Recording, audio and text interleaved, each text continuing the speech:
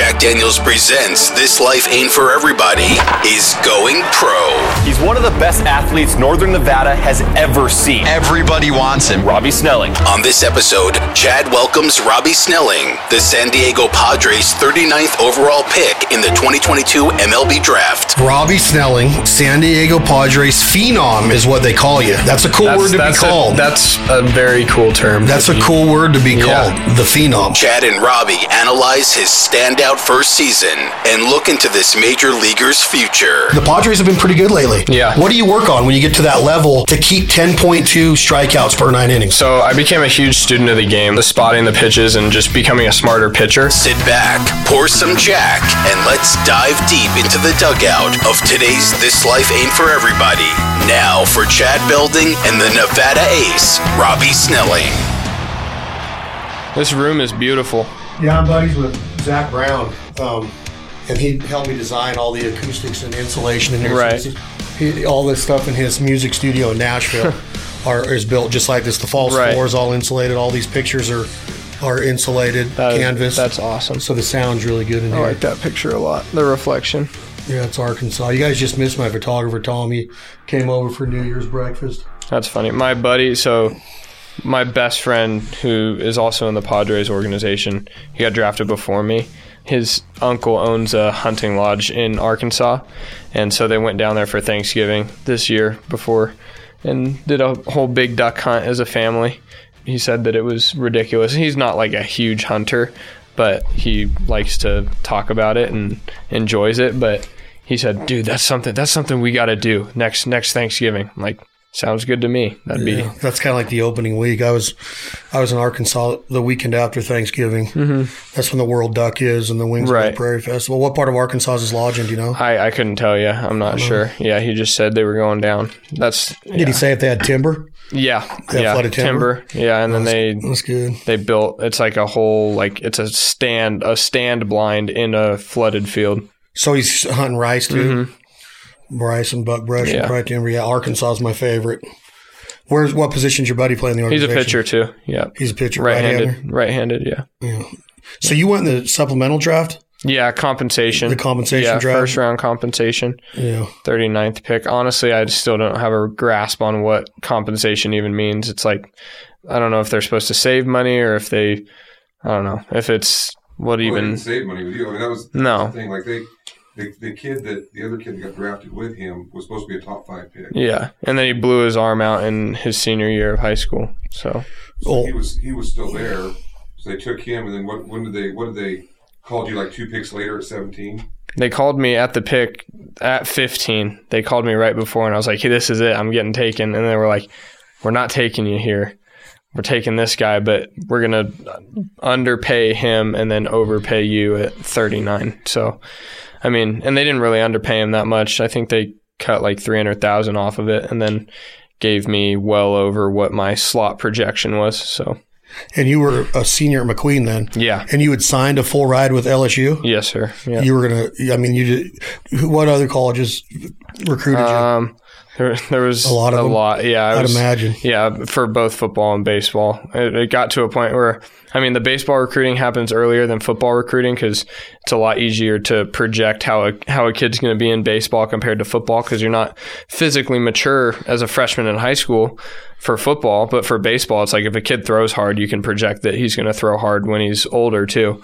So I was getting baseball offers pretty early, like freshman year. And then once I started playing football and playing varsity in high school after my sophomore year, the offers started coming in. And so baseball coaches were going to the football coaches at the colleges and like, hey, we really like this guy. We think you would too. Like offer him because football has full rides and baseball only has like a ridiculously low amount of scholarships that they can offer for each year. So what did LSU offer you? It was basically a full ride for what did you baseball. like about LSU? What did they give you with? The environment was ridiculous. Baton Rouge is pretty cool. Huh? Yeah, we went to a football game. They played Auburn. They ended up losing, but it was a ridiculous game. It was like Bo Nix's coming out game for Auburn that like the whole country kind of realized how good he was. So that was fun to watch, even though it was against LSU. But like the environment was crazy. I had never been around, facilities as good as what the SEC has to offer. And it's like, you go to Pac-12. I took a couple of visits to Pac-12 schools. I went to Arizona and Oregon before I visited LSU. And Pac-12 schools is like, you got one main weight room, which is usually football and basketball. And then like everybody shares that. And then in the SEC, it's like every sport has their own weight room. Own specific weight room, so you don't have to share it. You don't have to worry about, baseball has to come in at 6 a.m. because football is going to be in there at 8. It's like you get to go in whenever you want, and everything's like key card access. Everybody gets a key card, and it's a whole new world compared to what Pac-12 and all the other schools that I saw. Did they recruit you in football too, LSU? So Brian Kelly ended up getting the coaching job at LSU, and he recruited me when he was at Notre Dame. So I was thinking that there was probably going to be some football recruitment that happened, but they were in the middle of that Coach O and Brian Kelly coaching swap. And so the draft happened, and it was kind of like, he's not going to – I wasn't even going to end up considering going there if I was going to get taken where I was projected in the draft. So with you being a first-round draft pick, and we'll get into some of your accolades, Robby, but, Baseball America's Pitcher of the Year in the minor leagues, you're up for the final 3 for pitching prospect in the major leagues, throwing 93 to 97 with great stuff with the off-speed stuff. What do you think about academics at all anymore? Does it cross your mind that you're a good student in high school? Do you have thoughts of continuing your education through your professional baseball career, or do you think that all happens when you retire and you got some money in the bank and you've had a heck of a major league career? I've thought about it a lot, and both my parents were teachers. They still are. While I was growing up, academics was huge, and so that kind of put me at that level in high school. Going up through school, and it was a great spot to be in, and I realized the importance of it. And at this point that I'm in right now, I've thought about it a lot. Like, should I go back to school in the off season? Should I, knock out a couple of credits here and there while I'm in my off season? But this was really my first off season after a full season. And so I'm just trying to get a feel of what an off season is going to be like, like how much time am I really going to have to do my credits? Am I going to still be able to, relax and let my body recover from the season that I just had? So right now, I think I'm in the feeling of like, if I'm going to dedicate myself to baseball, I want to be full baseball and not have, anything after. And the off season is really just going to be for recovering and then ramping my body up again for the next season. So right now, it'll probably be academics after I'm done with my career, whenever that is. So do you think that you're disciplined enough through your upbringing and the way your mom and dad raised you that if you're worth a couple $100 million and everything goes the way it could in this game, because baseball, you're a lefty, you're tall, you got what it takes to be, maybe even a major leaguer this year, knock on wood, right? Yeah. But anything can happen in life.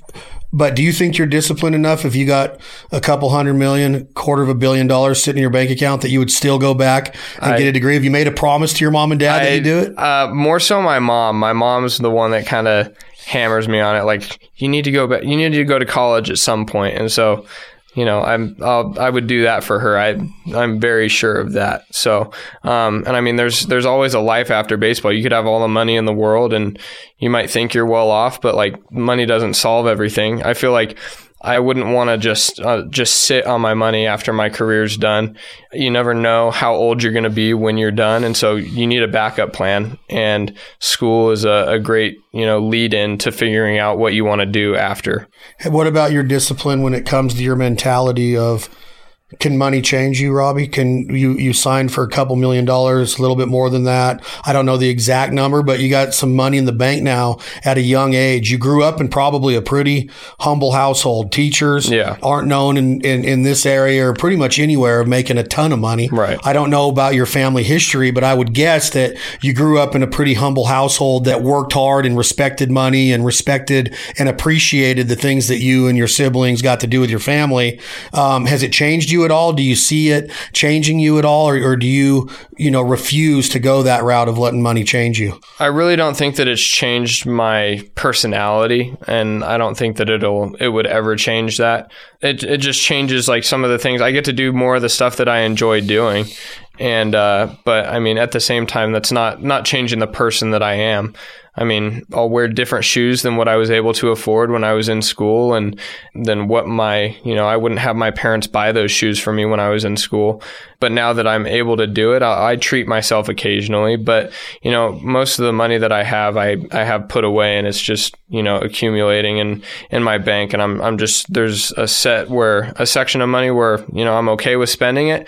And then there's a section of it that's put away and I'm not touching it. So, I made one big purchase, and that was my truck. And then after that, there's not really going to be any big purchases until, I get another good hefty paycheck. So are you learning how to finance and because they don't teach a lot of that in high school? No, they don't. You could probably get into that a little bit in a college, whether it's junior college or a four-year school, but you have help with that. You have mentors, your agent. I assume that they kind of give you some guidance with that. Yeah, absolutely. I mean, there's always people that are out there that are going to say that they're going to help you with that stuff. That was the thing that I had to learn was, look for the people that are actually interested in helping you and have your best interests in mind and aren't just looking at you as like, okay, well, if I help this guy out, I get a paycheck too. So I have a financial advisor and I have an agent that they're great. I mean, it's more of a personal relationship than it is, a business relationship. And I love that about both of them. It's awesome. They're great people. And, we can have sit down lunch whenever I'm in their area and whenever they're in my area. And we don't have to talk about business. It's just like, you're working together and you don't have to strictly be business the entire time. It's like a friendship. I have a buddy that plays he played. Now he's up for some big money right now. Josh Hader was your guys' closer last year. Josh is a big hunter, a good buddy of mine. He's a left-hander. Mm-hmm. He's got some serious. He's nasty. He's nasty, right? It's funny. I was in the weight room this last spring training. It was my first spring training ever, and me and my buddy were looking for places to fish around Arizona and just trying to kill time after practice every day. And he was sitting in the weight room rolling out one day and just talking with one of the other guys on the team, like, "Oh yeah, I went to this pond the other day and I was fishing and." We're like, where was that? We were asking him, and he told us. It was pretty cool. I didn't know that about him. I didn't know that he was into the hunting and fishing type of thing. Where I'm going with that is, you probably grew up a big sports fan like I did. Yeah. What was it like getting around those guys? I know that you have to keep your wits about you. You got your own set of tools and your own skill set that you're there to work on in Scottsdale and where is Peoria? Peoria. Yeah. You guys share with the Mariners? Yeah. With the Mariners, right? Yeah. Yep. I've been to that. I was there last year with Josh. Oh, really? I probably saw you out there. Awesome. Matt Williams was doing probably. Matty was doing PIP with you guys. Yeah. Yep. Well, so he was probably working with the other guys, but we're kind of tucked in the backfields. They don't let a lot of fans see us over on the minor league fields. So yeah, big leaguers are pretty much front and center. What did you get like in awe at all when you get around major leaguers for the first time? Were you like, wow, I'm really here? This is like you had projections, right? You got drafted, but when you finally got there, and I don't know, did you go to short season at all when you got drafted, or was spring training your first time in? So I reported for a strength camp right after the draft. I threw in a couple of. It wasn't ACL and it wasn't extended league games. It was more of a strength camp, like fall league that we were playing in. And so I threw in a couple of those games. I think I had like 2 or 3 starts in those. And then strength camp in December, and that was about it. So that was the short season that I had. Then I went back for the off season for the month of January, and then I came back for spring training. So it was a pretty quick turnaround from the draft to the first full season. But I think that short season really helped me. But about being in awe about guys, I try not to. But I mean, there's definitely those few guys that you look at and they walk into the room and you're like, I'm in the same room as so-and-so, Xander Bodegaarts walks into the cafeteria and you're like, well, I'm in the same room as him, like not on the same level, obviously. Like I don't have $300 million to my name, but it's pretty cool that, you're sharing the same complex and same goals as those type of guys. Yeah, big time. So let's run it back now. Let's go back to when you're coming out of 12-year-old Little League. You're probably where you play, Reno American, Reno National? Reno American. Reno American, you're an all-star, I'm sure. You're going into 7th and 8th grade as a 13 and 14-year-older. What is that called in Reno now? Is it Babe Ruth at that time? So I didn't play Babe Ruth. I played travel ball right after Little League was done. You started playing travel ball? Yeah, so I think I started travel ball my either last season of Little League baseball or second to last season of Little League ball. And then the Babe Ruth thing, I got into a situation where I was able to go down to California and play for a pretty good travel team down in the Bay Area.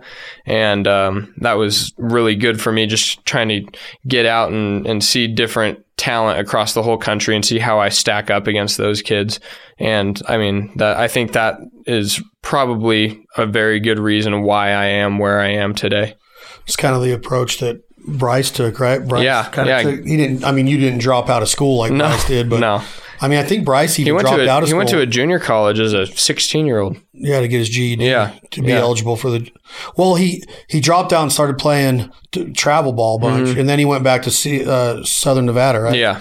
I saw him play here against WNCC. That must have been fun. He was a catcher. Yeah. He played everything in JUCO. It was a wooden bat JUCO league. Yeah, yep, and he pitched too. I think at some point in that too. What were you doing in that travel league? Were you obviously you're not just pitching? Were you hitting bombs? Yeah, I was hitting too. I was hitting, and I played a little bit of outfield too. But really, I didn't realize the importance of this. But the coach that I had, he was awesome, and he didn't want to take my bat out of the lineup when I wasn't pitching. So he would DH me on the days that I wasn't pitching to save my body for, whenever I was going to pitch next in the tournament that we were playing in, which at the time I'm like, man, I want to be on the field. Like, just let me go out and play in the outfield. But really, if you go out there and you bake in the sun, because we played in Arizona, we played at the spring training facilities, and it's 100 degrees down there when you're playing in the summer. And it's not smart. Like you go down there and you bake in the sun for a day that you're not pitching, and then you try and come back the next day and pitch. You're not going to be 100%. So he was really like, all right, you'll get your at-bats for the game, but then you'll sit in the shade of the dugout the rest of the game. Yeah. So when you mentioned that when you're, at some age around going into high school that you had people talking to you about sports. Yeah. Some football people were talking to you after you started playing football, but earlier than that, you had some college recruiting going on in baseball. When did you and your family know that, and your coaching staffs at those levels down there know that you had a pretty live arm and some legitimate potential? I would like to say I wasn't getting approached by, scouts or college coaches or anything, but in Little League, I was pretty dominant while I was playing Little League. And partially that's why we went down to California and had me play for the team down in Southern California, because at that point you're a pretty big fish in a little pond, saying Reno. But you get out of the area and you go to California and you see how you stack up against kids in the whole state of California. And I succeeded in doing that. And then, after that, you just go across the country and see if, find a spot where you start to struggle and you realize what you have to work on, and keep going back to the drawing board and figuring out what you need to do to be better than everybody else that you're playing against. But when I started getting talked to coaches about baseball, probably my freshman year of high school, and to my family, that was crazy. Like, the travel team that I was around, we would practice with the older kids a lot. So when I was in like 7th or 8th grade, I'd be practicing with the freshmen, sophomores in high school, and there were some talented kids in there. And parents are talking to my parents, and they're like, "Well, my kid has this offer," and like they're asking him to commit because the offer might not be there in a year or so if he doesn't commit. And that was just crazy to us. My dad uses the analogy, like, high school kids don't even know what they want to wear to school that day, and you're asking them to pick the college that they're going to go to for 4 years. It was just a really crazy concept for us. But, we got thrown into the same situation, and I ended up committing to Stanford my freshman year of high school for only baseball. And then the football recruiting started picking up my sophomore year. And I really I wanted to open up my recruitment and explore, what other schools were going to be interested in me, because I really had a dream of playing both sports in college. Even though I knew that it was going to be hard, that was something that I wanted to try and do. Did you ever have the mindset to leave football alone with the potential of injury? Because sooner or later, everybody gets hurt in football. Right. And I know that there's a lot of injury in baseball because of it's not massive injury in my opinion. Football, whether it's a concussion or a broken bone, it's not if, it's when kind of attitude, especially if you're playing both sides of the ball. Exactly. If you're a linebacker, if you're a running back, if you're catching the ball across the middle. But did you ever think, and also, linemen take a beating. Yeah. They take a beating more than any of the specialized players probably. But did you ever think about or have a talk with your mom and dad like, look, there's could be some big money on the line someday. There could be big time, college scholarships. Stanford is a freshman, then LSU. It's not cheap to go to either one of those schools. It's very expensive. But to get it paid for, that's a big investment by that organization or that school. Was there ever any talk like, you need to quit playing football and concentrate on baseball? Or would you tell kids today, like, play as many sports as you can, get well-rounded in a bunch of sports, don't just specialize in one baseball? Because in today's world, you get on a traveling team, you could play baseball almost year-round. Exactly. I am a person that is a big fan of playing as many sports as you can for as long as you can. Even now, I played basketball in middle school, and I knew that wasn't going to be my future, but I enjoyed playing it. I loved playing it. And now I look back at it and I wish I played basketball in high school, because it's a sport that I could have played a little bit longer with my buddies and had those experiences. I enjoyed baseball and football a lot, so I probably would have enjoyed basketball in high school too. So I wouldn't want, any kids to look back and be like, man, I specialized in baseball. I really wish I would have played football, though, because football taught me a lot of lessons that baseball wouldn't have been able to teach me. And I think that made me the type of baseball player that I am today. And being, so mentally tough and being able to be on the mound and be in adverse situations. And, some kids might not know what to do. And I feel like I have a pretty firm grasp on understanding how to deal with really tough situations that you might get put in a game. Coming from a place that has such rich football history, Ken Dalton, the Lancers, a lot of state championships in the 90s. We won state my sophomore year there. We won state my senior year there. Right. Had some amazing teams. Athletes that came out of there, Todd Floyd, Todd Kariza, Soma Halu, Dan Avancino, Senegor. There's a lot of studs, way back then. There's been ever since that school came into existence, I think 1982, McQueen starts, and they got on track pretty quick as a strong, within a decade. Right. They're beating Joe Sellers and the Worcester Colts in the Northern Nevada, championship, and going to state in Vegas and playing at I think it's Sam Boyd football stadium down there at the time. Right. Friday Night Lights is, you go down to Texas or Louisiana, it's unreal down there compared to here, right? But still, it's still a cool feeling being up on Lancer Hill. Did high school baseball ever give you that same kind of rush? I know you were a stud, but that Friday Night Lights feeling of running through the paper and lighting up that scoreboard, and maybe going to, back when I played, it was Shakey's Pizza down on Keystone, right. But, going to the hangout with the boys and maybe a girlfriend after. We'll talk about your girlfriend. She's the daughter, one of my best friends, in a little bit. But did you ever get the same feeling in high school baseball that you did from that Friday Night Light, that culture and that energy? I wouldn't say that it was the same feeling. I say that it was, it could be compared, but I don't think anything will match football was my first love. That's what I grew up around. My dad was a coach for forever when I was growing up at McQueen, and his last season was my senior year of high school. So that's all I knew growing up. And, as a kid, being up on the field, and that was my dream, was, going to state and playing football with my buddies and, stepping out on the field on Friday nights, like you're saying. And, it's a ridiculous atmosphere for a football player to be a part of. The only thing that I could say that was pretty similar to that in baseball was I made a game with myself to just, see how dominant I can be in each start, because it got to a point where in high school, I felt pretty dominant each game that I was pitching in. And there would be some games where I'd walk away with 14 strikeouts and I'd be upset with it, because there were other games where I had more strikeouts. And so it was really just a game with my mental state and just trying to figure out, well, what do I need to do to beat this last start that I had?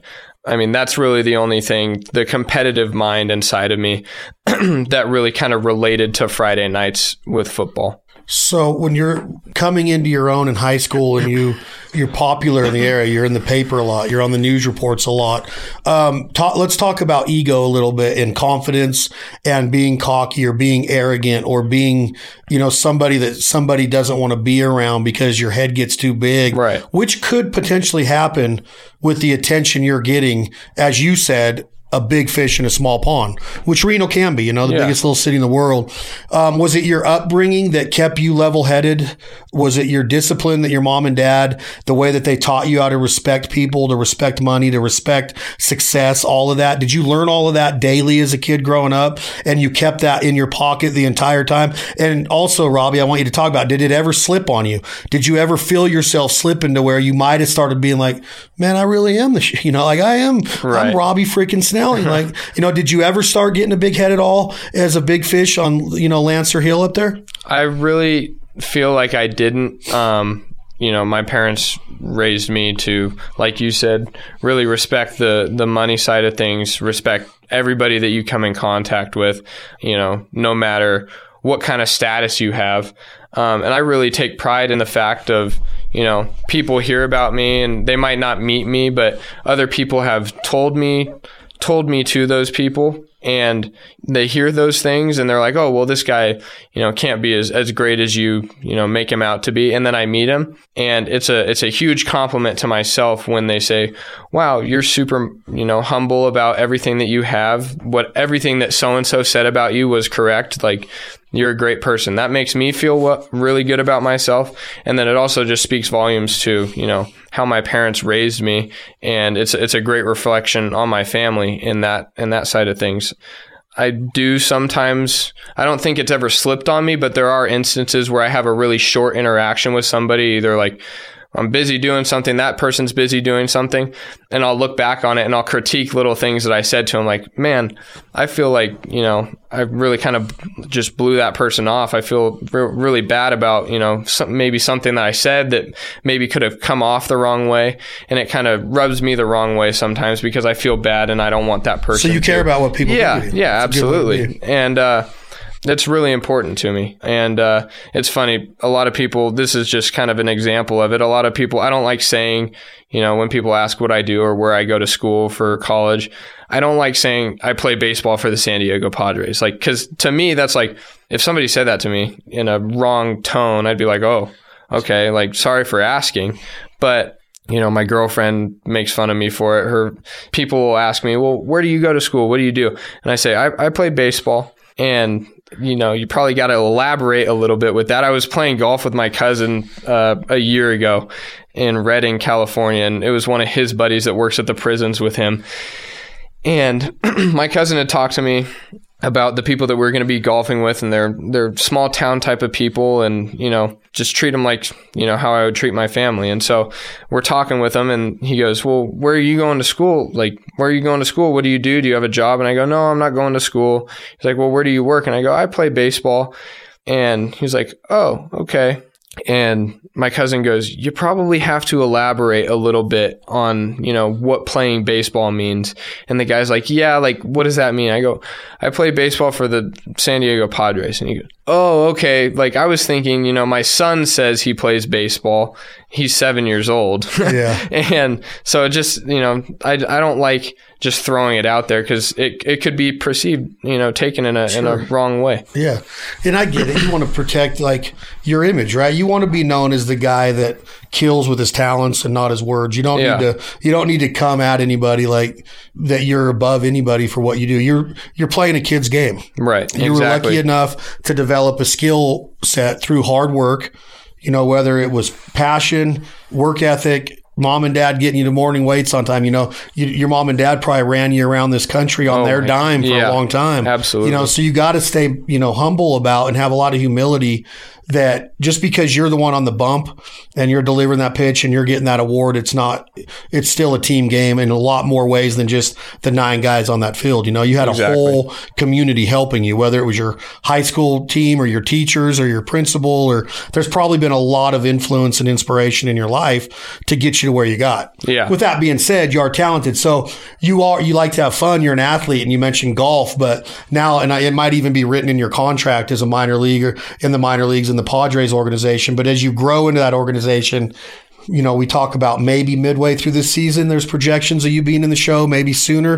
Who knows? Again, knock on wood. But You probably like to snow ski a little bit growing up. Do you like to wakeboard at the lake in the summer? How hard is it going to be? Do you have to really watch yourself now when you're under contract in that organization? They probably don't want you taking any chance of hurting that left wing or, breaking a rib. Right. Anything that's going to affect you, injury in baseball, you could be prone to. Walker Buehler, a good buddy of mine's coming back right now from his second Tommy John. Right. And Walker's on this podcast all the time. And I talk to him like, well, he golfs every day. I'm like, well, what if you herniate a disc swinging too hard? I get it. Life is life and it's got to be lived. But how do you look at that now of going wakeboarding in the summer in the off season? I guess you're really not in the off season in the summer, but going mule deer hunting and slipping and twisting your ankle. Do you have to take a lot better care of yourself now? I try and not live my life, scared of things that potentially could happen. But at the same time, I'm not going to put myself in a situation where, the risks of something happening to my body are elevated than other situations. So, like you're saying, my off season is not really in the summer. So the wakeboarding and that type of thing is kind of out the window because we're playing baseball at that time. But, I snowboarded a little bit growing up, but it was never really something that I, was going up to the mountain every weekend. It was never something that I really dedicated myself to. So, that's not something that I have to worry about. And then, the hunting side of things, that's just, I feel like you could fall and twist an ankle on a curb if you're walking down the street. So, it's the same thing. And I'm not going to stop doing what I enjoy doing and love doing during my off season, because of a little fear that I have. You're definitely a little more careful about where you step and making sure that your body's taken care of. There's an example. I play golf, like you said, and I never really even thought about the herniated disc thing, but there's a funny story. When I was in Low A this year in Lake Elsinore, we just got a brand new batting cage in our indoor facility, and I was there early one Sunday morning. We play early games on Sundays, and I got there at like 8 in the morning. We play at either 12 or 1. I can't remember what time it was, but I was like the only player in the locker room. I was just hanging out on the couch. I woke up early that morning, and our hitting coordinator came in. He was coming into town from Arizona, and they're just there to watch and take notes on some of the hitters that are there. And he walks through the doors and sees that I'm laying there, and he goes, "You hit in high school, right?" I was like, "Yeah, I hit." And he goes, "You drop bombs?" I was like, I hit pretty good. I was a pretty good hitter. He goes, let's go back to the batting cages. So we go back there. He's throwing me some BP and I'm hitting. Felt good, lacing them back into the back of the screen. And my pitching coach walks in. He goes, "Get the F out of the cage." And I'm like, "Oh, shoot." He goes, "That's the last thing I need is to tell AJ Preller you pulled your oblique taking up batting practice in our new cages." And that's when it really hit me, like, all right, like, it makes sense. Like, they're taking care of me. I understand that. Yeah. But, like, I was kind of frustrated. I'm like, can't wrap me in bubble wrap. Like not every fragile. Yeah, exactly. But they're willing to invest. It's an investment. Yeah, it's an investment, and they don't want to. I totally get it, but I just thought that was super funny. That's when it clicked. Was like, all right, like you gotta be smart with the decisions that you make and like things that you do. So we're gonna break here for a few commercials. Thank y'all so much for being here. It's the 7th inning stretch, and Chad and Robby are just getting warmed up. And with the 39th pick of the 2022 MLB Draft, the San Diego Padres Limited Partnership selects Robby Snelling. Jack Daniels presents This Life Ain't For Everybody is proudly brought to you by Mickey Thompson Tires, Lear Toppers, and Corning Ford. Chad Belding and MLB superstar Robby Snelling will return in a moment. Hang tight. Hey everybody, we are a huge fan of Jack Daniels, not just their product, but their mission, their culture, Lynchburg, Tennessee, the people. And we want to introduce you to the Jack Daniels Single Barrel Program. Join us at jackdaniels.com and learn about the Single Barrel Program, visiting Lynchburg, Tennessee, participating in a barrel tasting, a whiskey tasting, picking your favorite flavor, whether it's the burn in your mouth, whether it's the maple, whether it's the different combination of flavors that you are going to experience in each of the distinct bottles of Jack Daniels Single Barrel. You're going to be able to choose the best one, your favorite one, and purchase that entire barrel. It all comes bottled in individual single barrel bottles. You get your own hanging name tag, brand tag, your logo on it. You can give them away as gifts. Go knock on the door of a landowner and say, thank you for letting me hunt your field. There's so many options with the Jack Daniel's single barrel program. We're proud to be part of it. We have introduced it to so many of our friends and family across the country, whether it was at a business, whether it was at a duck lodge, whether it was at a conservation event. It is truly an awesome program. Learn more about it at jackdaniels.com, the single barrel program. We've been involved for the last 5 years. I'm looking at 2 of my barrels right now. We just got our 2023 barrel in the single barrel rye. Absolutely mesmerizing. My brother Clint's old fashions with it speak for themselves. It's the Jack Daniel's single barrel program. Check it out. Learn about it. I hope you decide to visit Lynchburg, Tennessee and get your own barrel. Thank you very much. Today's episode of The Foul Life is brought to you by Lear. Now, I know not everyone is into trucks like I am, but those of you who are, you know there's nothing like hitting the road in a rig that's decked out just the way you like it. And that's where Lear comes in. These guys are the real deal when it comes to truck accessories. They've been in the game for over 50 years, and they know their stuff when it comes to making your ride look and perform its best. What I love about Lear is their commitment to quality. These aren't just any old truck caps or bed covers. They are built to last. They use only the best materials like fiberglass and aluminum, so you know you're getting something that can take a beating and keep on trucking. They're tougher than nails and weather resistant, so you can keep your gear safe and dry no matter what Mother Nature throws your way. But that's not all. Lear also knows that truck owners are a unique breed, and they offer a ton of customization options to help you make your ride truly your own. From colors and finishes to add-ons and accessories, they've got everything you need to make your truck stand out from the crowd. And let's talk about security. Lear has some of the most innovative locking systems out there, like their twist handle locking system that makes sure your gear stays put no matter where you park, and their easy lift system makes it a breeze to access your cargo when you need it. When it comes to truck accessories, you don't want to skip on quality. Head on over to Lear.com today and check out their full range of products. Whether you're looking for a new truck cap, a bed cover, or an accessory, they've got you covered 100%. Thank you for listening to the Foul Life Podcast, and keep on trucking, my friends. Vision. I just had a lens retraction surgery last year. It's pretty much like cataracts that you're going to get in your 60s, 70s. Everybody's going to get it. Once you get it, your vision is there. It's never changing. Artificial lenses. I had it at 40s, and I'm telling you, with what I do with duck hunting and scouting and watching my daughter grow up, I'm just so thankful that I'm back to 2015 in my right eye and 2020 in my left eye, thanks to Dr. Matt Mills, who you've all heard on our podcast. But I want to protect my eyes, and that's exactly where one of our badass partners comes in. Oakley Eyewear, the Oakley culture, the Oakley lifestyle. Protect your vision when you're shooting, when you're fishing. Nothing worse than getting a hook in the eye with somebody casting on the same boat. You just can't take it for granted. The damage the sun can cause, the rays, the UV, just keeping the dust and the dirt out of your eyes, just everything during a hunt, pit blind, boat blind, it doesn't matter, sun up. They make different lenses for different skies. They're sold all over the world, and they support the military and the Blue Line and conservation and hunting and fishing in the outdoors and living off the land. And we never hunt without our Oakleys. Everybody's like, why you always got your sunglasses on? Shouldn't be wearing sunglasses. You probably shouldn't in turkey hunting. I don't wear them in turkey hunting because of the vision of a turkey and the reflection. But when I'm shooting trap range or the sporting clays or the skeet or the 5-stand, or I'm in a duck hunt or a goose hunt, I have my Oakleys with me at all time. I put them in my banded backpack. I have them in an Oakley hard case. I keep them protected. The prism lenses, everything that goes into the technology behind the Oakley brand and the frames, the function of them, all of the different lenses that you can get, like I mentioned, and the way they protect our eyes. The prism lens technology is second to none. You got to get a pair of Oakleys. I know there's a lot of choices out there when you want to protect your eyes, but remember, please support the brands that support this lifestyle. Oakley, the official eyewear of the Foul Life TV, the Foul Life podcast, and everything we do here at The Provider and Where the Pavement Ends. Thank you so much for supporting Oakley.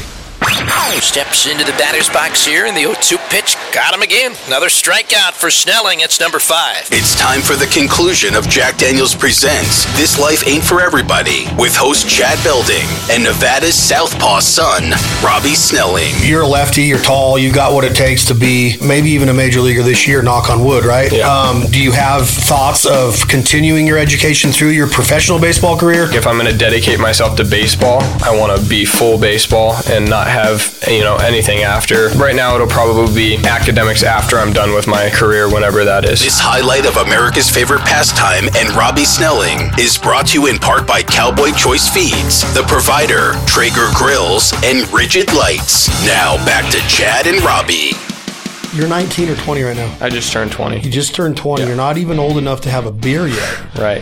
What is nutrition like for you right now as a grown boy still? You're a man, I get it, but you still have a metabolism. You still, like you get my age, I'm 49 now, and I try to work out as much as I can, but still you can't stop the hands of time. You just can't. But at your age, you can eat whatever you want kind of, but what kind of route are you on right now with your protein intake? Talk to me like if you were talking to a high school, sophomore, junior.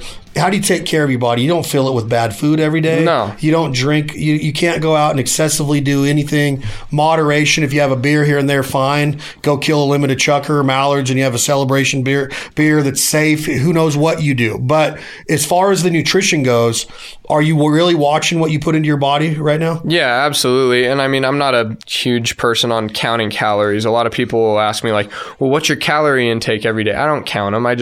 I know what I'm putting in my body. I know the amount that I'm putting in, and I know how I look after, I do my workouts, and, over time, I've been doing it for a while.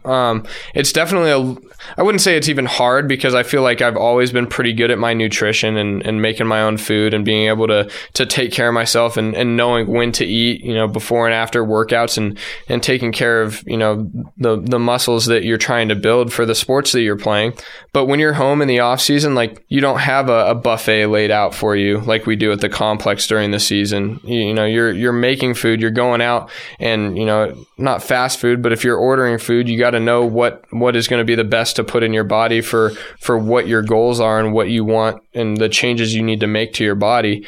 So I have a pretty firm grasp on that, and just, lots of proteins and carbs and healthy fats, and making sure that, you're hydrating yourself. That was a huge thing for me, is I really only drink water now. And just bringing a hydro flask with me everywhere. I probably drink around 10 of the big hydro flasks every day. And I really saw a big change in my energy levels and, just my performance overall, and, being able to go out on a field and sweat and not feel dehydrated and just exhausted. Because when we got into San Antonio, it was super hot. It's like 106 with 80% humidity, and you're sweating bullets when you're out there. And it's hard to keep your body hydrated and keep water down. But if you keep hydrating, that morning of, during the day, and then throughout the game, and you do that for weeks on end, your body's going to respond really well to it. The off-season food's different, but once you get into the season, you have a buffet laid out for you.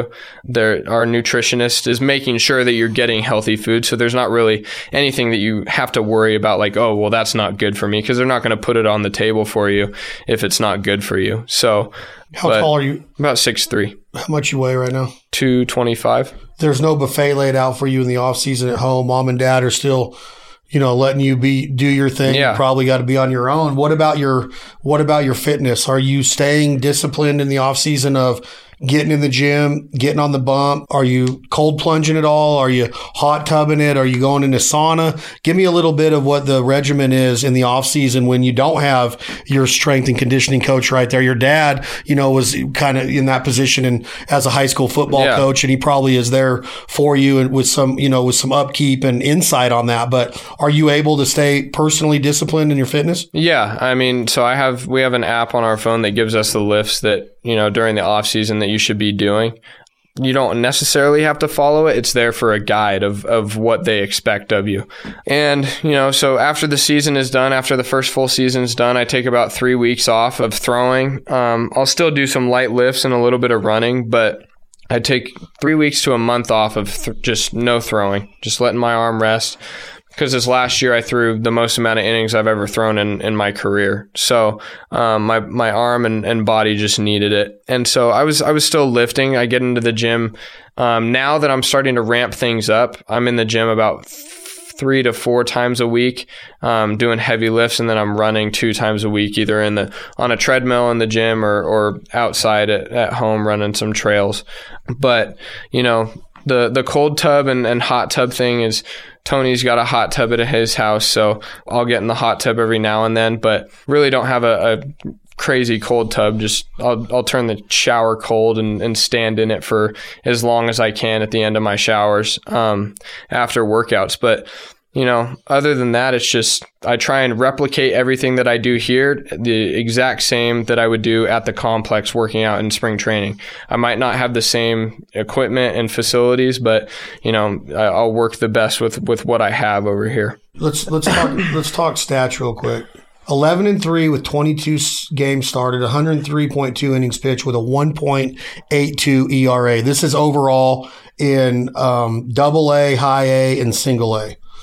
Pretty much amazing season. It was a very fun season. But 10.2 strikeouts per 9 innings.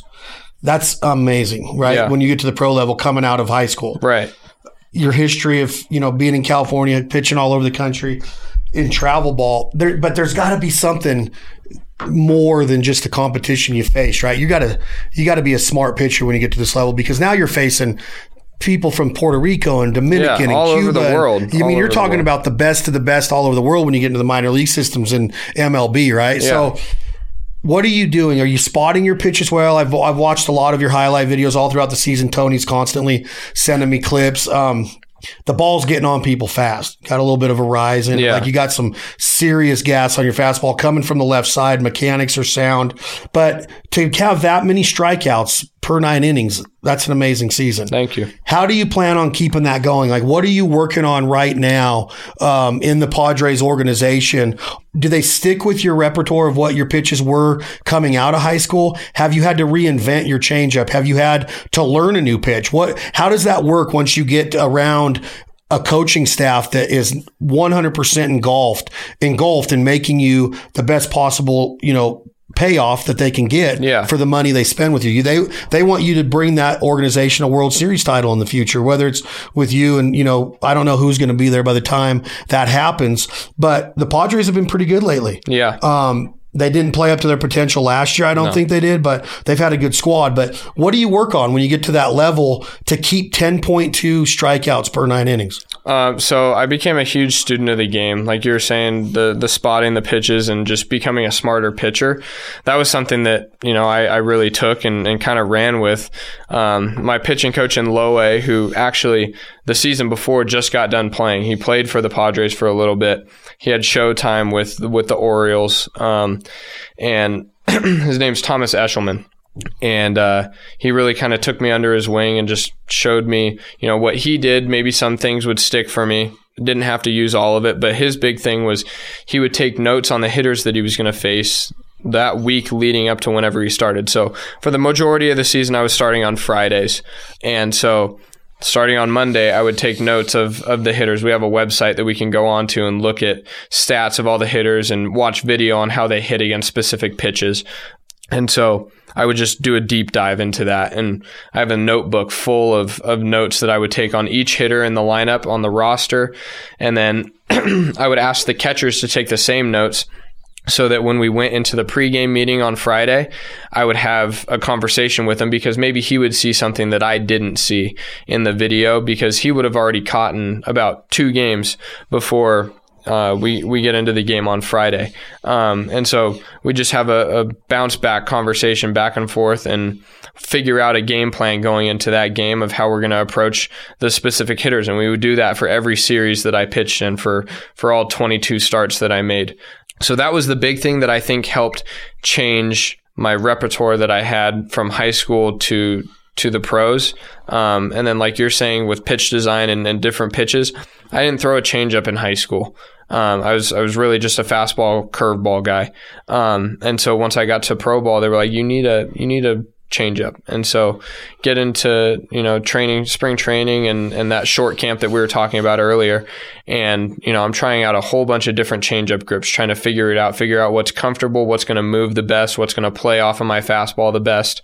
And it was just a lot of trial and error, really. And it went into this last full season, too. I didn't find the changeup that I have now that I'm really happy with and I had success with in AA and at the end of my stint in high A.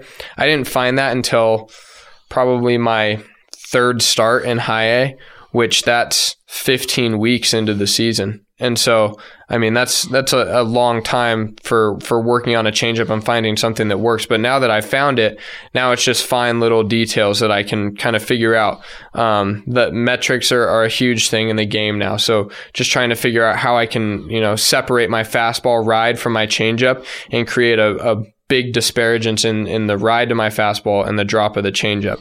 And then also being able to tunnel that new changeup with my curveball and fastball. So it's a lot, and it's been a long road of trying to figure it out.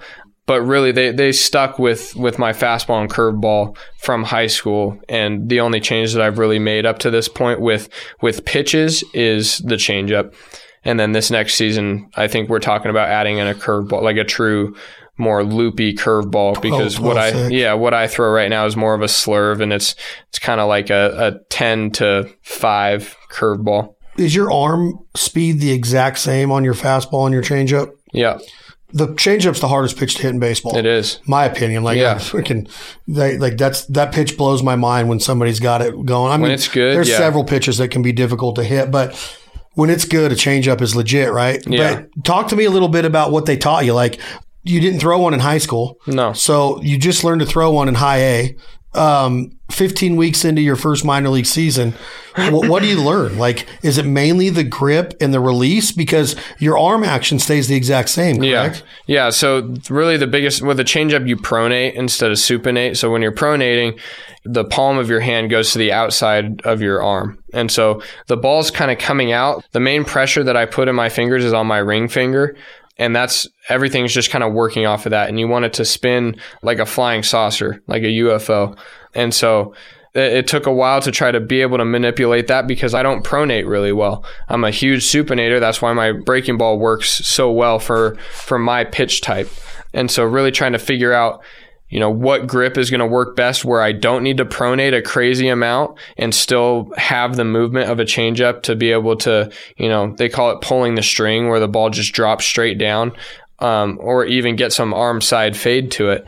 And like you said, it took 15 weeks to be able to figure that out into the season.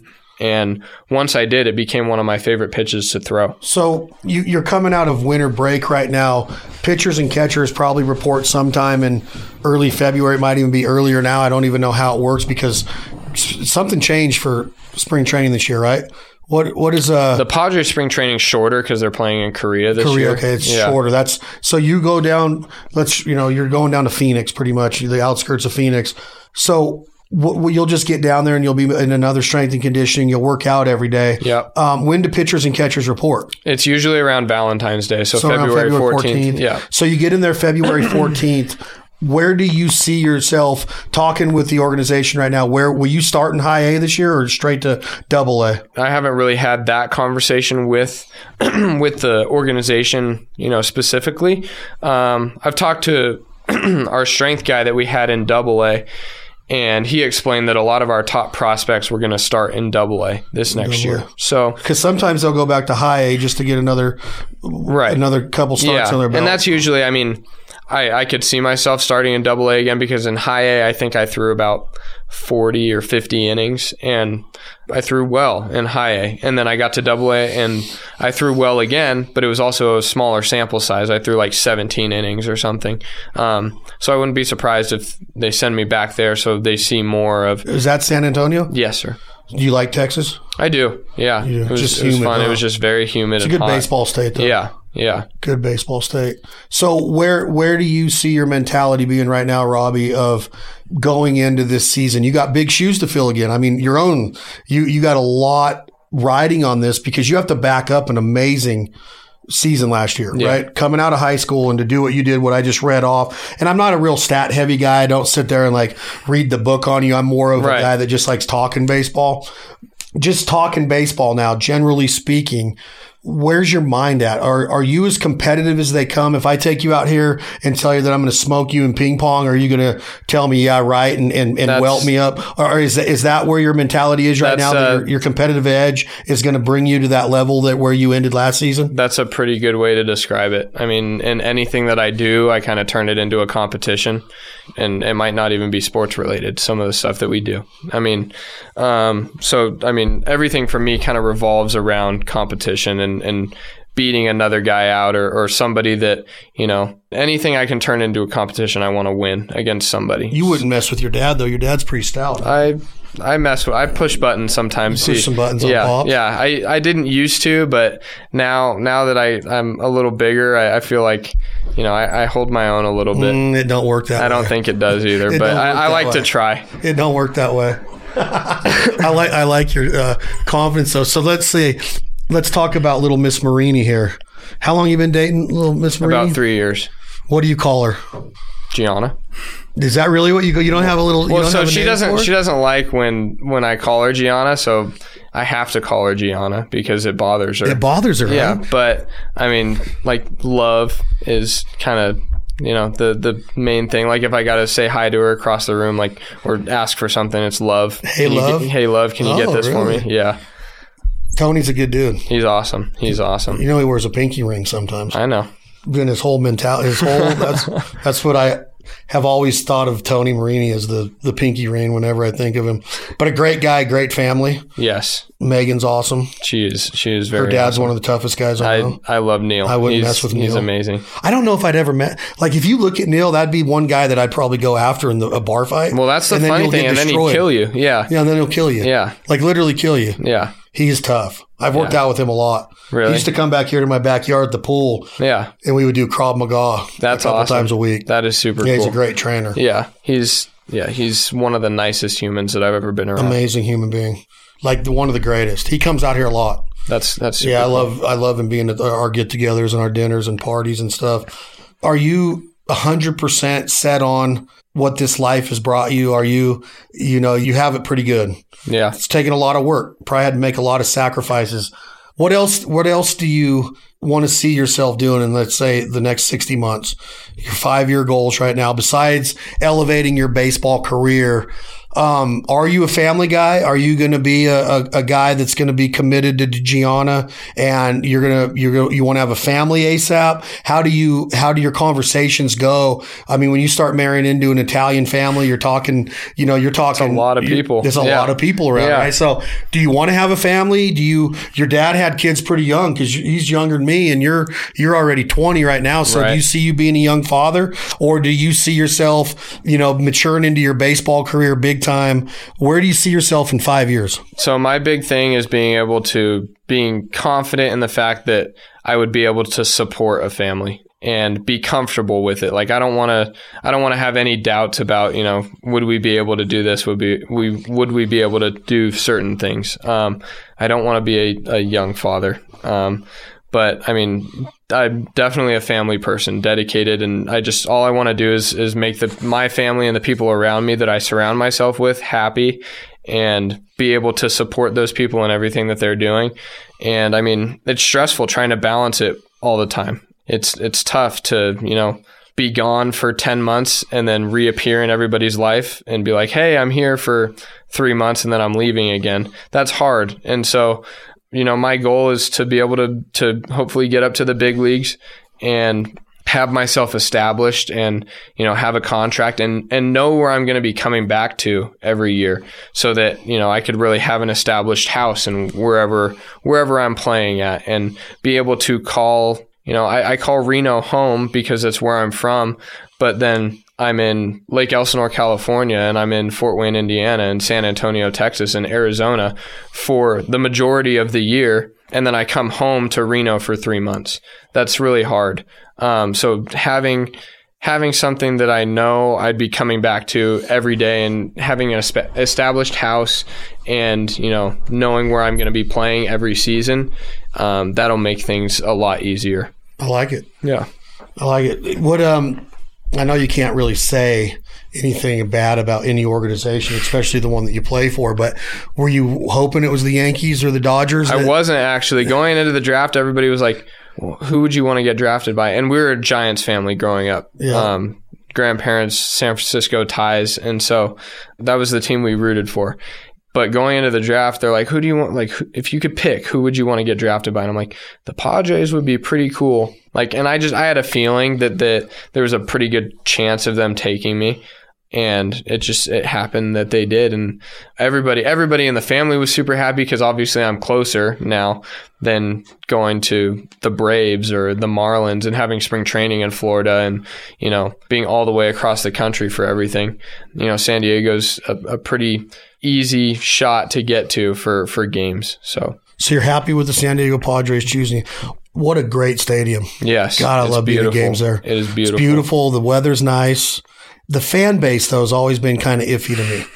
It's kind of like a transient, like it's almost like a Reno fan base. Reno's front runners big time. Right. As soon as you go in the in the toilet and you don't win, it's like they turn on you a little bit. I've always felt that way about San Diego.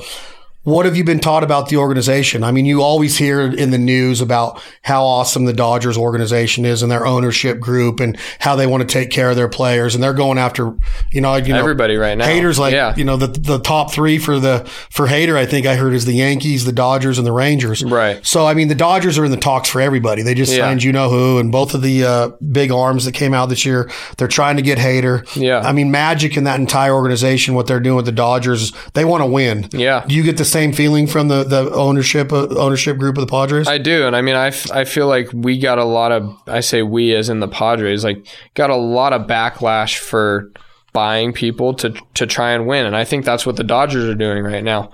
They're spending a lot of money on guys because they want to win. And I just think it's interesting that there's not the same backlash towards them that there was towards us, because we spent the same amount of money, or they've spent a little more than us now that they signed you-know-who, and it's just not the same. But, I mean, if that's what you got to do to win, the Padres, there's not a lot that is public that people know about the Padres, and they take really good care of the guys that are dedicated and that are in the system and, are doing everything that is asked of them and a little bit more. And they give you all the resources you need. If they don't have it and you ask for it, they're going to find a way to get it for you. Which that's something that I think is awesome, and not every organization would do for you, from what I've heard from other buddies in other organizations. All right, paint me a picture. It's July. You get called up. Your first series is in Chavez Ravine. You're in Dodger Stadium, Los Angeles, under the lights, Friday night. How do you pitch Ohtani, and what happens in the at-bat? That's tough. No, come on. You got it. You just told me you have confidence. You make everything competitive. I'm not looking at you saying you're going to strike him out on 3 pitches, but I'll tell you what I'll throw against him. Let me hear it. I go fastball inside to start. Okay. Brush it. I'd probably throw it for a ball. Brush really it high, low, and just no. It'll be close to the belt line. Nothing. Malicious about it. Just oops, I missed inside a little bit. Fastball inside, and I'll go probably breaking ball low and away, and then go 2 fastballs up and in. Does he swing it that low and away? I've had pretty good success with it. Getting people to sweep at it? Yeah. And then you strike him out on a high fastball away? I didn't say I strike him out. Well, what did you say happened? I said I'll throw 2 fastballs up what happens? And then, it's not a coin flip, but we'll see what happens with those 2. Do you strike him out? And let's say you get 3 opportunities with them on that first night. Maybe we'll see in July. I don't know. I think that might be a good little way to call you up as the Dodgers. Yeah. I think I'll be they there. Might listen to this. I'm going to come. All right, we gotta call them up. Oh, they do. Davey listens to this. Davey comes on here. Are you going to have family at all your games? I mean, is your mom and dad so in tune with this career that you're going to have to leave tickets that players will call? I can't tell you how many people would be at my Major League, at my debut game. It's going to be off the charts. Yeah, isn't that a cool feeling though? Yeah. I mean, I've thought about it a lot. It's pretty crazy that there's that much support for me. It's pretty awesome. I'm very lucky. Well, I'm proud for you, man. Thank you. It's something that every kid that ever puts a glove on. 1982 Valley Providence Little League for me. Putting it on, I had bangs hanging out like you do right now. Corduroy jeans. Independent Sanitation was the dump before Waste Management bought it, and the Carmelas were in the garbage business, and they sponsored our league, right? At Valley Providence Little League. And I played out in Lemon Valley. And man, I just thought I was going to make the major leagues. And then I got to college ball at UNLV. Yeah. And Fred Dallimore called me the biggest recruiting mistake that he ever made, which sucked to hear, right? Yeah. Then I got dropped back down to junior college ball. Went to Colby and played for Reed Peters, who's a stud that played at UNLV. And then my baseball career just took me from there into Division II baseball, and I never got drafted. And I always had it like, I'd have some cross checkers looking at me, but I never got drafted. Yeah. And now I'm so lucky that I get to be, meet guys like you or Will Clark. I just hunted with Will, and Bo Jackson was just here for a big tournament when Bo came out to the house for lunch, and he was like my hero growing up, right? And I look back on it like, damn it, I would trade everything that I have in life for like one AB. Yeah. That's how special baseball is. Right. And football's cool, and I got buddies that play in the NFL, and I'm not in tune with it as much as you were. Right. I enjoyed it. Yeah. But there's something about the game of baseball. Golf doesn't do it. Soccer doesn't do it. Yeah. MMA doesn't do it. Baseball players are, and I'll say it again on the podcast, so everybody's going to call in and tell me I'm an idiot, but baseball players are the greatest all-around athletes on earth. Athletes on earth. They are. They can adapt their eye-hand coordination. If you take the top baseball players in the world. Have you seen basketball players swing a bat? I tell you, should hear my arguments in this, dude. I have people come on here just to argue this with me, but there's something special about the game and walking in onto that yard. Yeah. There's nothing like that. So enjoy it while you can. Yes, absolutely. Don't take it for granted. Kick ass with it. Congratulations. I'm proud for you. You have any closing words? Are you excited for the spring? Are you itching to get down there right now and get the stirrups on and put the leather on? Yes, I'm really excited. It's gonna be a lot of fun. I mean, we don't really know what spring training is gonna look like this year. Like you said, it's gonna be different this year. But I mean, I'm all for it. I think I put myself in a pretty good situation with the season last year, so I'm just I'm past excited, for what this season can have for me. You're fired up. Yeah. Have you got your first baseball card yet? I have. Yeah. You didn't bring me one? Do you have some in your? I have one. Do I have? Is it Tops, Upper Deck, Donruss? Who makes them these days? Bowman, and then I have some Tops, and then I have Panini. And what a feeling, huh? How Onyx. Cool is it you got your own baseball card? It's pretty. That's pretty the coolest. Awesome. Yeah. I'm going to take you in and show you some of the. This is the baseballs, the shadow boxes. I would love that. Because I'm going to have to have a Robby Snelling one. I'll get you one. I'm going to have to get a McQueen jersey, Padres jersey, and then I'll show you what we build out. Do a big shrine. Yeah. Well, it's not. I do have a little shrine being built in Arkansas right now that's going to have it's going to be flooded timber duck hunting, 168 acres of flooded trees. Wow.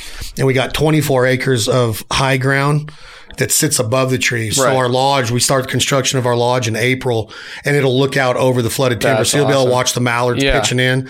And I'm going to have a huge, pretty much sports display, or, just like everything that I've accumulated. Yeah. I'm not a hoarder, but I like collect things that are sentimental to me, Absolutely. Guys I've hunted with and stuff like that. Yeah. So I'll have to have I'll have to have a McQueen High School Robby Snelling and a Padres Robby Snelling. That'd be awesome. Be pretty slick. Yeah. I'll get you a jersey and a ball. Yeah. A card. Oh, yeah. I'll show you. I'll take you in and show you what we do. Awesome. Robby Snelling, San Diego Padres phenom is what they call you. That's a cool word to be called. That's a very cool term. That's a cool word to be called, the phenom. But the season last year, I can't get over it. Keep your head about you. I know you will. Yeah. You obviously have a good head on your shoulders. Keep taking care of the little Marini girl. Love. Hey, Love. If you're out there listening, Love. There you are. Tony's the man. I love Tony to death. Love Meg. And Neil.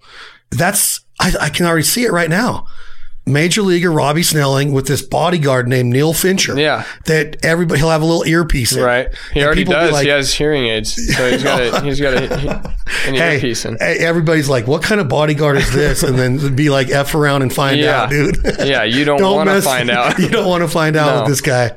All right, Robby Snelling, my man, thank you for being here. Thanks for having me on. This life ain't for everybody. We are going to bring Robby back on after we go duck hunting together. We're going to have him on the Foul Life podcast. Big duck hunter, big game hunter, likes to eat wild game. Yeah. You should have been here for breakfast today, man. I threw down on duck, elk, and specklebelly. Wow. Yeah. Tony threw down some pancakes and sausage. Oh, yeah. That's Sounds what like we Tony. had. Yeah. I'm going to give you something to bring to Tony. I have his Christmas present here. Yeah, I'll do that. Thank you all for listening. This Life Ain't For Everybody. Thank you to our title sponsor. Enjoy it responsibly. Never allow underage drinking. The one and only Tennessee Sour Mash Whiskey, Jack Daniels. Thank you for being the presenting sponsor of This Life Ain't For Everybody. I can't wait for baseball. I can't wait. Just like Bob Uecker in the movie Major League. Who gives a shit? Nobody's listening to any of you. You can't say that on the radio. Remember that movie? Yeah. Hands down, best baseball movie ever made. Yes. Is it? I agree. You agree? Yeah. Man, me and Robby have a lot in common. Bull Durham's pretty good. Bull Durham's good. Rookie of the Year the is love of kinda the good. game. Brewster's Million with Richard Pryor. Yeah. It's not really a baseball movie. Love of the Game, yeah. Sandlot, good. The Natural. The Natural, Roy Hobbs. That's a good one. That's it. 8 Men Out. But God, the whole movie, Major League, was just... But I was talking to Will Clark, and he told me that whoever wrote Bull Durham really knew baseball because of all the little nuances in there. Right. And they did, like when the pitching coach goes out to the bump or the manager, they really knew baseball on how they directed and produced that movie. Absolutely. All right, thank you all for listening. Thank you for the downloads, the subscriptions. This Life Ain't For Everybody. We'll be back with more awesome guests. You guys check out Robby Snelling and the Padres organization. Left-hander. I'm going to say he'll be in the show by July, so tune in and watch out NL West. Pretty good prediction? I like it. Watch out the NL West. I like baseball. I don't have a favorite team. I really don't. Players. I like to watch. Yeah, I like to watch baseball. Thanks for listening, everybody. Another punch out for the youngster Robby Snelling. The Padres have some great young talent at their disposal, including their number 3 prospect and number 1 pitching prospect, Robby Snelling. To have that job and set up a good life for my family later down the road, that's the most important thing for me. Today's Jack Daniels Presents This Life Ain't For Everybody has been made possible by Flask App, Gator Coolers, and American Almond Beef. Chad Belding and Robby Snelling will return after the break to close out the show. Thanks for listening. Being in the backyard at camp, being with friends and family. One thing that the pandemic did is it got us back in our backyards. It got us staying home more. And man, we just started doing so many cookouts, so much grilling. And we've been partnered with Traeger Grills for the last decade. And I don't know if you can be more innovative than what this brand has done. From the new Timberline XL and the new Flat Rock, the Ironwood 885, all of their pellets, their rubs, their sauces, their glazes, their smash burger kit, you name it. Traeger Grills is awesome. And we use them a ton. I'm sure you've seen it on The Foul Life. You've seen it in our social media. Get creative. Be innovative. Think outside of the box. Wild game, domestic, vegetables, desserts, pizzas. You can do it all on a Traeger grill. And like I mentioned, that Timberline XL with that conduction plate, I'm talking high heat, reverse sear steaks, anything you want to put on there gets it done in a hurry after you put a little smoke on them on the grill. Transfers right over. It's so easy. Everything is simplified. You can download the Traeger Grills app. You can find recipes. You can work with pros like Matt Pittman at Meat Church and Chad Ward at Whiskey Bent Barbecue and so many others from across the country to master these recipes. It's simple, and that's what Traeger is all about. They did not want your backyard experience to be complex. So when you're thinking of fun and good food and flavor, recipes, thinking outside the box, think no further than Traeger Grills. I can't wait to get back in my Traeger grill. Just cook up something delicious. Thank you all very much.